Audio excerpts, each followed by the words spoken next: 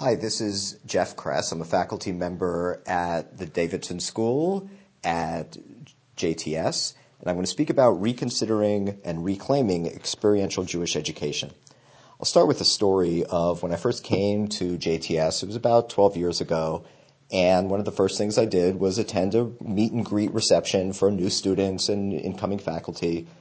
And as people asked me about what I did and how I came to JTS, I would launch into my spiel about how I was trained as a psychologist and how I would use or hope to use ideals and principles of psychology to understand Jewish identity development, to understand how we could best promote Jewish values, and how we can meet some of the broad goals of Jewish education. I was confronted with a question that I kind of have been struggling with ever since. People heard my spiel and they said, well, do you work in informal or formal education? Now, this stumped me because I hadn't heard of those terms before. I hadn't come across them. I've learned that what they meant by that was, do I primarily work in schools or do I primarily work in places like camps or youth groups or educational trips or Hillel or JCCs? And it occurred to me then, and it still occurs to me now, that that question didn't make much sense. Because if I was using a set of principles of learning, development, growth, and education, then what would it matter whether they were being applied in a school or not in a school? Or at least there'd be a lot of similarities in how one thinks about education in these settings, even though the logistics would clearly be different. Over the past year since I've been here, I think there's been a shift away from defining informal education as a place, but rather as maybe a modality of education or an approach to education that could happen anywhere. And in fact, the term experiential education has come into vogue for a variety of reasons, including the idea that it encompasses even so-called formal settings. That is, there could be experiential education in a school, and perhaps not every moment at an overnight camp can be characterized as experiential education. And while this is a helpful distinction, I still think it begs a question, of course, about what is experiential Jewish education. When I think about the topic, I usually go back to thinking about John Dewey, who pointed out that all education is experiential. That is, ultimately, all education happens when something external to us has some type of impact on something internal to us. If you want to see it in modern terms, and of course Dewey wouldn't say it like this, we can think about learning and development as involving changes on a neurological level. An educator does not reach in and tweak the neurons of the learner. Rather, we structure situations that lead to such changes.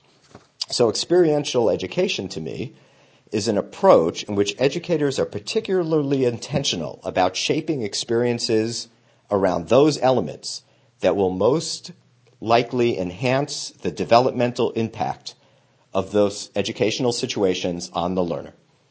Putting Jewish into the mix for experiential Jewish education, I would say that this education has the goal of what might be called holistic or multidimensional Jewish growth. That is, it encompasses outcomes and domains not only related to what one knows about Judaism, but also how one feels, what one believes, what one does, and who and what one connects with vis-a-vis Judaism and their sense of Jewish self. Now, in these definitions, I use the term learner broadly to encompass anyone who participates in our schools, adult and family ed classes, synagogue services, camps, youth groups, and so on. And I use the term educator broadly as well to encompass teachers, rabbis, youth directors, etc. So all of these different learners and educators come together under this rubric of experiential Jewish education, which again is an approach in which educators are particularly intentional about shaping experiences around elements that will most enhance their developmental impact. Which, of course, leads to another question. If that's the case, what are the elements of experiences that will make them most likely to be impactful? Now, it's an understatement to say that a full answer would go beyond the time allotted to this podcast. It would go on and on. Actually, it's also an overstatement to say that I or anyone else could give a full answer to that question, though there is a lot of good research and knowledge we can build on. Also, the answer to that question would be different and will differ somewhat depending on the age group that we're talking about and the setting we're talking about.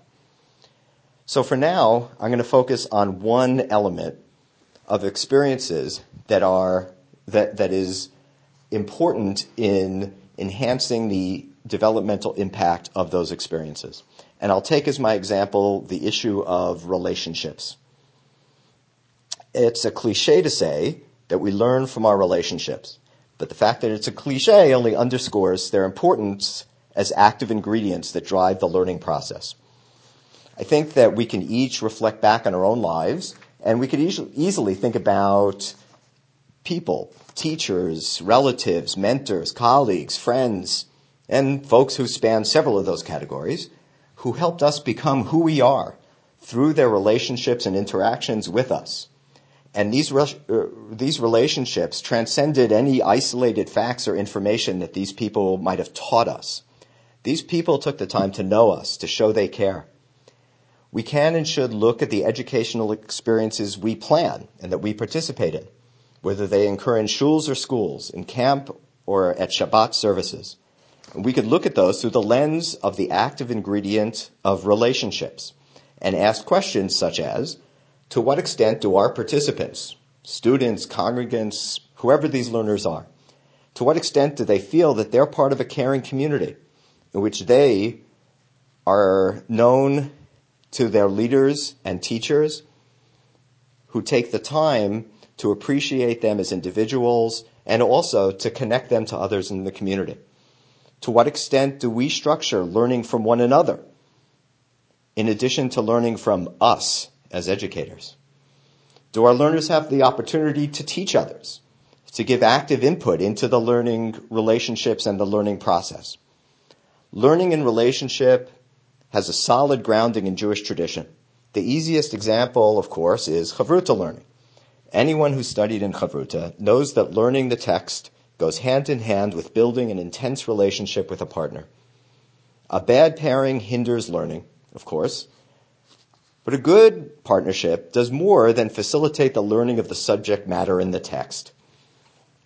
It creates a living, vital, interactive relationship among not only two people, but also among two people and the text. The whole is greater than the sum of the parts. The relationship catapults the text learning into discussions of meaning and relevance.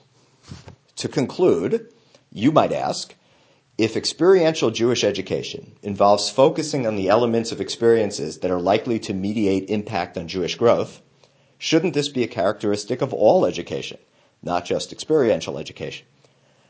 And this brings me to what I hope will be the main takeaway from all of this.